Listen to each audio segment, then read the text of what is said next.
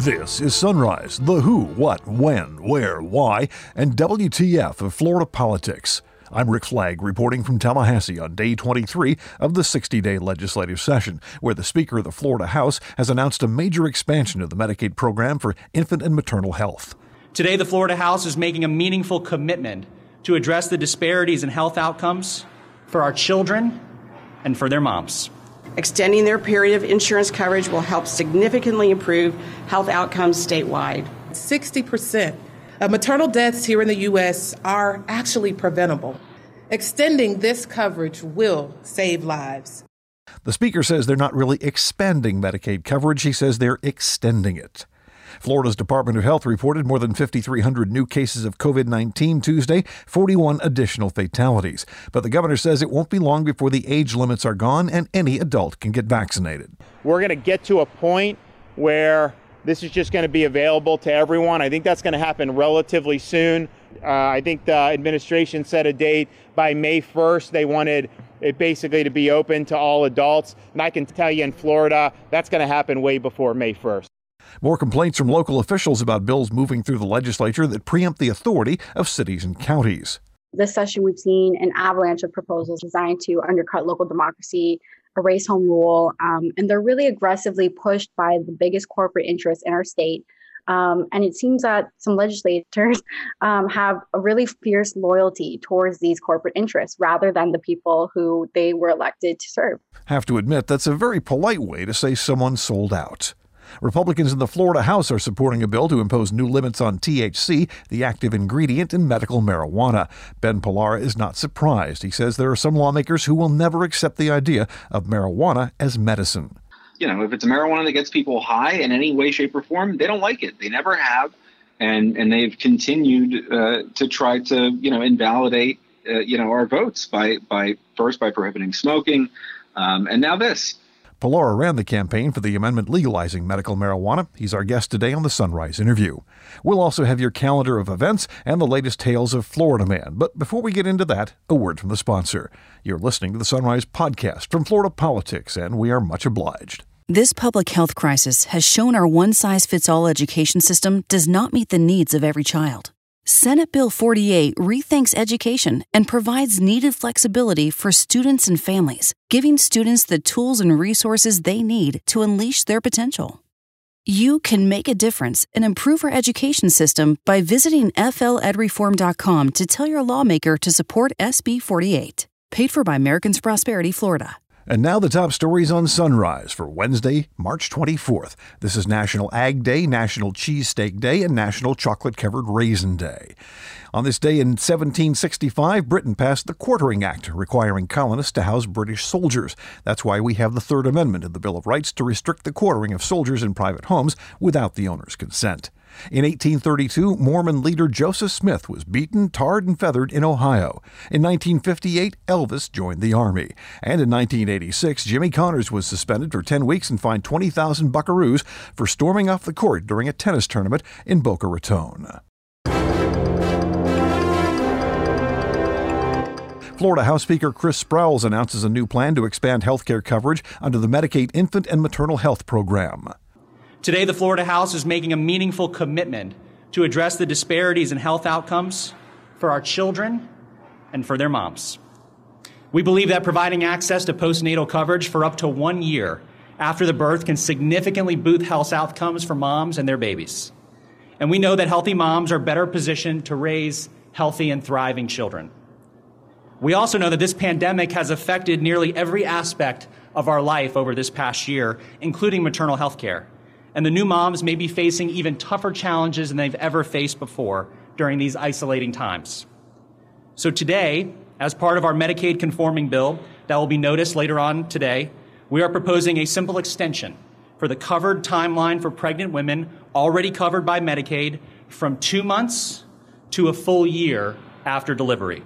To accomplish this endeavor, my House colleagues and I are committing $200 million into that Medicaid conforming bill to make this a reality. This extension will do a lot of good for those moms and for their babies, but we acknowledge that it won't solve every problem. We need physicians and medical experts to play their part in educating patients, and we need better career and education programs to drive Floridians to in-demand jobs where there's health care coverage. We're working on those things too in this House. But this is a step that we must take to help support an important and vulnerable population, our pregnant moms and their babies, during and after their pregnancy. Representative Colleen Burton of Lakeland chairs the Health and Human Services Committee in the House, and she says Florida has to do a better job supporting new moms. Florida is a leader in many areas when it comes to maternal care in the prenatal period. The post-delivery period is a particularly vulnerable time, and ongoing health care is essential to a new mother and baby's well-being. New mothers may be dealing with a host of medical issues such as complications from childbirth, pain, depression, or anxiety, and they are bearing this while caring for an infant.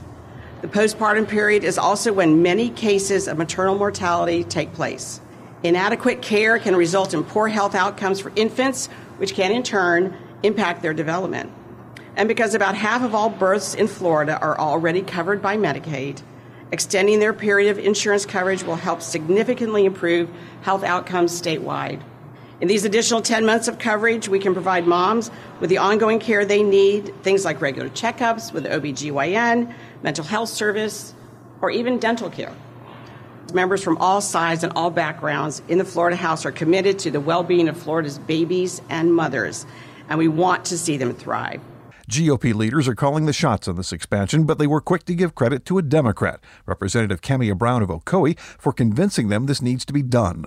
For decades, new mothers have only received 60 days of postpartum Medicaid coverage, but the reality is that more than half of the maternal deaths occur after that time. By investing greater resources in the budget for this program, we are really providing life-saving support for new mothers in need.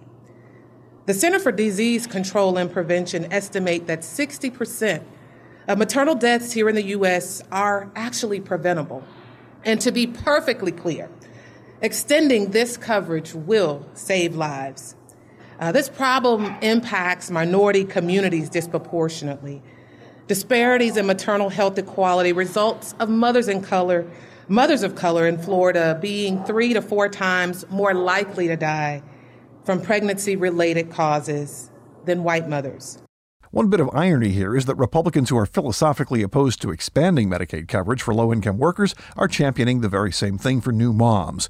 But Speaker Sprowls claims it's really not the same. He says the difference is they are extending an existing program rather than expanding the number of people who are eligible. Okay, whatever works for you. The DeSantis administration dissolves 4 emergency orders dealing with visitors at nursing homes. The state had initially barred nursing home visitors to try to prevent the spread of COVID-19, but later issued orders that loosened those restrictions. Division of Emergency Management Director Jared Moskowitz has now issued an order that rescinds the 4 previous orders he issued last year. The administration is now telling the nursing home industry to abide by recently issued federal guidelines that allow visitors to touch residents who've been vaccinated. Ron DeSantis heads to the Panhandle to open a new vaccination pod at Zion Hope Primitive Baptist Church in Pensacola. Anyone 50 and up qualifies under the latest executive order, and the governor says it won't be long before they open things up. We're going to get to a point where this is just going to be available to everyone. I think that's going to happen relatively soon. But, they set a date. I think the administration set a date by May 1st. They wanted it basically to be open to all adults. And I can tell you in Florida, that's going to happen way before May 1st. So stay tuned on that. In Florida, we're not mandating any vaccine for anybody. These are, though, good vaccines. I think you see the effects now, and I think you'll continue to see that in the weeks and months to come. And so, they're safe, they're effective vaccines, and we want to make it available for people. At the same time, there's not going to be a mandate here. And there's also not going to be any vaccine passport requirements. It's really unfair to impose that on people as a cost of being able to participate in society. So we're not going to let that happen in Florida. Again, available to all, required for none. And that's, I think, the right policy to have. The state reported more than 5,300 new cases of COVID Tuesday, but the governor says other indicators are plummeting thanks to the policy of prioritizing seniors, especially those in nursing homes and long-term care. Good news is if you look, seniors first, focus on getting the shots to seniors. 7-day rolling average for cases among seniors is down 87% from January 7th to March 21st. The 7-day rolling average for hospitalizations, COVID-related, for senior citizens in Florida is down 81% or 85% from February 3rd to March 21st. And it's down 92% for seniors since January 7th. Now, part of that was going into the nursing homes early, but part of that is doing the seniors first, 65 and plus. So we're really happy to have been one of the leading states in focusing on seniors first. We also have 40 other states still that rank higher than Florida in terms of per capita mortality for seniors. So 40 states have higher mortality. And again, that goes back to focusing on nursing homes at the beginning, doing testing of seniors throughout the pandemic, and then obviously prioritizing them from vaccination, which we think is good. The state also reported 41 new fatalities Tuesday. Our death toll has reached 33,449. The drive to put more limits on local government continues at the Capitol. It's called Preemption, and Hallandale Beach City Commissioner Sabrina Havalana says she had no idea how many ways the legislature had tied the hands of city and county officials. So it's been very frustrating in trying to do my job and pass the things that residents elected me on when the state is really taking these powers away from us. And many of these issues that arise with the origin of these preemption bills that really range from impacting our environment, procurement, public safety, budgets, building codes, and more is a basic lack of experience in local government.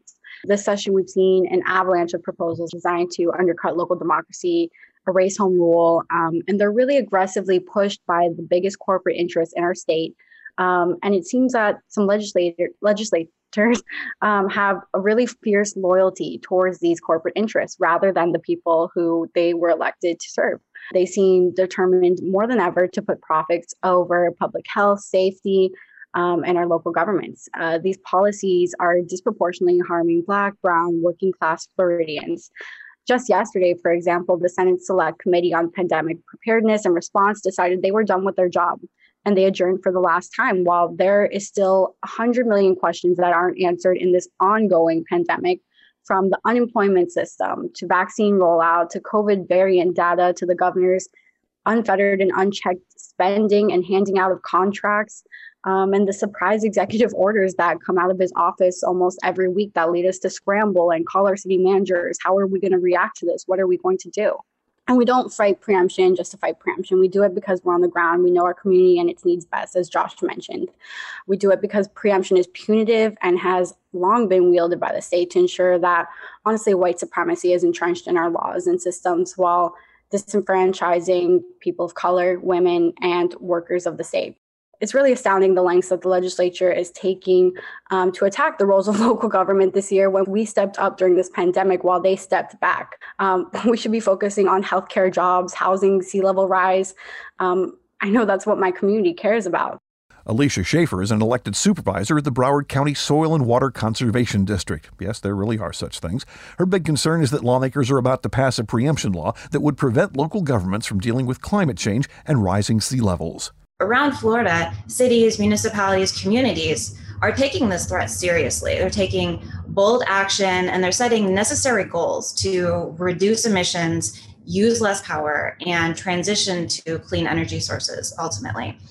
But with the power grab of energy infrastructure bills that we're seeing in the legislature right now, what we're seeing is something that is in direct conflict to both these goals that cities are attempting to set and, quite frankly, the future of our state. It's not an isolated thing that we're seeing in Florida. This is a reflection of what is a disturbing national trend. It's a coordinated effort to undercut clean energy programs and prohibit local control over things like public health, economics, the environmental policy solutions that cities are attempting to put into place. And they're cutting all of that out in exchange for greater corporate profits. And sometimes we're seeing it in exchange for things like campaign contributions. Specifically, I want to mention Senate Bill 1128 and House Bill 919. These are incredibly egregious preemption bills on energy infrastructure. These bills will literally take away local government's right to decide how our homes and our businesses are powered. This is an incredible overreach of government. Among other things, this legislation would prevent municipalities from moving away from what we have now, which is outdated gas-powered building codes. And this legislation would prevent those municipalities from moving towards clean energy building codes. This legislation would effectively make any city commitment to 100% clean energy, which we're seeing around the state, it would make those commitments completely impossible. One of those energy bills went before a House committee Tuesday. Representative Josie Tomkow of Polk City says her bill is more about choice than preemption. She just wants to keep the lights on. This bill specifically is making sure that we are protecting all energy sources so we do not experience a situation where we're having blackouts in our constituencies and across the state of Florida. We need a reliable energy source because we go through severe weather storms constantly. I mean, look at what happened in Texas. They did not have a reliable energy grid and people were experiencing blackouts left and right and were left without power. We are trying to protect our energy sources here in the state of Florida and make sure that consumers are allowed to have the energy and resources that they so desperately need and want. The preemption bill passed easily, but supporters of the bill never really tried to explain who will make the decisions about renewable energy if local governments are stifled. The sad truth is that the Florida Public Service Commission is a toothless tiger, so it's the big power companies that will be making these decisions for us. And you trust them, right? There's a bill making its way through the Florida House of Representatives that would impose new limits on the state's medical marijuana program, including a 10% cap on the amount of THC in the flower version of marijuana. Representative Spencer Roach says anything more than 10% isn't really medicine, it's just for getting high. So let's check in with Ben Pillar to see what the cap would do to the program. He's the guy who ran the campaign that led to passage of Florida's medical marijuana amendment. He also sued the state legislature after the amendment passed when lawmakers refused to allow patients to use smokable marijuana instead of extracts or tinctures. Pillar says this whole 10% cap is designed to tank the entire system. Well, I mean, it basically invalidates the law that 71+% of Floridians put into our state's constitution back in 2016. I mean, we had a low THC law on the books since 2014, and the voters decided overwhelmingly to open up Florida to a broader, higher THC marijuana in 2016. And now what they're doing is just like they were with the prohibition on smoke at the beginning. They're just trying to walk back the amendment. I mean, that's it. Is it walk back the amendment or just entirely get rid of medical marijuana? They're one and the same. I mean, I don't think they have a problem, with people not getting high and using CBD. But if it's a marijuana that gets people high in any way, shape, or form, they don't like it. They never have, and they've continued to try to invalidate our votes by prohibiting smoking, and now this. And they lost on smoking in no small part thanks to the governor. I mean, it was the first bill that he signed as governor of Florida was overturning the prohibition on smoking and settling the lawsuit with John Morgan and myself. So, we'll see. But this is a cure in search of a disease, right? There is no scientific evidence or research that they have presented thus far that says it is detrimental to have high THC cannabis. All the research on patient satisfaction says that folks, for the most part, like cannabis a whole lot more than any of the other medications that they're taking. Amongst the 500,000 patients in Florida, nobody has been able to produce any sorts of reports of significant or even minor adverse effects amongst those 500,000. Spencer Roach said it at the hearing last week. He said this is a policy decision, and the decision is to try to cancel the medical marijuana law. Now, he also argued that Florida's medical marijuana law has been turning the state into a recreational marijuana state. What do you make of that argument? I mean, again, what evidence does he have of that? I mean, it's simply made up. He doesn't, we have about 2% of the population of the state who have medical marijuana cards at this point, which is, which is about what folks were predicting at the beginning of 2017 when we were going about, implementing this. It's what I was predicting in, 2015 and 2016 when I was running the campaign. 2% is about where medical marijuana states get, as they become, mature and access becomes more widely available and doctors, start getting registered and everything like that. It's about 2%. So, I just don't know what this guy's talking about because he's just making stuff up. So when he says that medical marijuana works perfectly fine at 3 or 4%, and that anything more than that is just recreational overkill? I think there was in the staff analysis, there's some older studies that say, that marijuana. My recollection of is essentially that these studies say marijuana doesn't begin working until 3 or 4%. Right. That's the minimum amount of THC that you need, to get the true medicinal effect, and that was not the case with our low THC, high CBD law prior to enacting the constitutional amendment that limited THC to less than 1%. And I think there's another study he's pointing to that said that 7 to 9% was good, but what he doesn't say is in comparison to what. Right. I mean, he's got a couple studies saying that concentrations less than 10% THC can be useful. But where why does that equal a premise for overturning, what 500,000 people are today finding useful? Now, I've noticed the Senate has really stayed out of this so far. Do you get any word from your folks that they're willing to go along with this sort of thing? No, I mean, we've been mostly focusing on the House. I mean, it was a pretty big signal when Jeff Brandes got assigned the bill in the Senate in the first committee. Jeff Brandes, Democrat or Republican, Jeff Brandes is probably the number one advocate for medical marijuana currently in the legislature.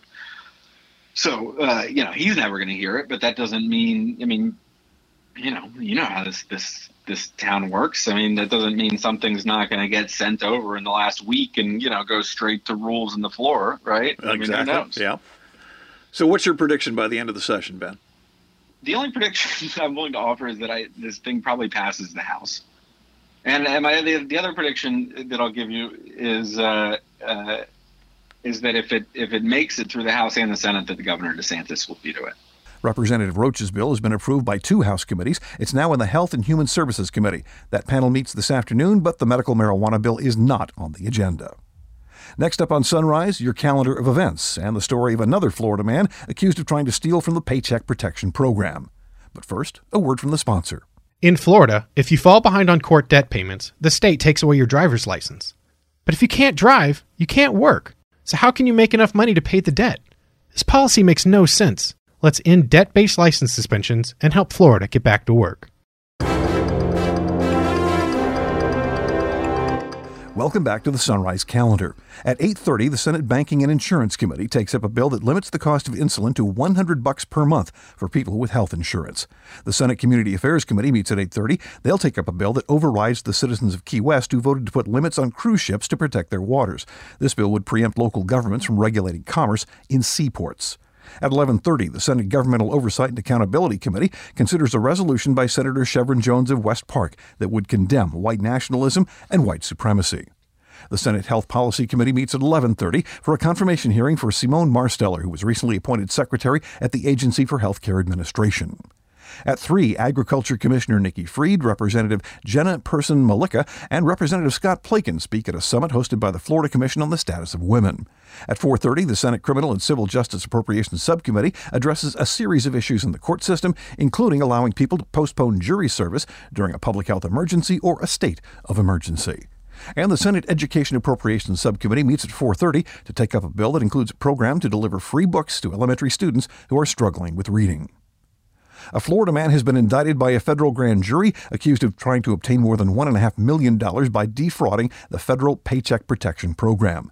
46-year-old Jeremy Saintville of Delray Beach is charged with bank fraud, making false statements to federally insured institutions, aggravated identity theft, and making false statements. The U.S. attorney also alleges that Saintville stole the identities of 8 elderly individuals as part of his scheme. 7 of them were residents of senior living facilities. 1 was a relative. Finally today, a Florida woman who owns a $1 million home in Palm Beach County is accused of shoplifting almost $1,000 worth of lighting from Home Depot. 44-year-old Karen Berger, of course she's a Karen, was caught on camera putting $756 worth of lighting fixtures in 3 moving boxes and then paying for the boxes at the self-checkout without scanning the merch inside. Her bail cost more than the lights she's accused of stealing. That's it for Sunrise. I'm Rick Flagg, inviting you to join us again tomorrow as we plumb the depths of Florida politics.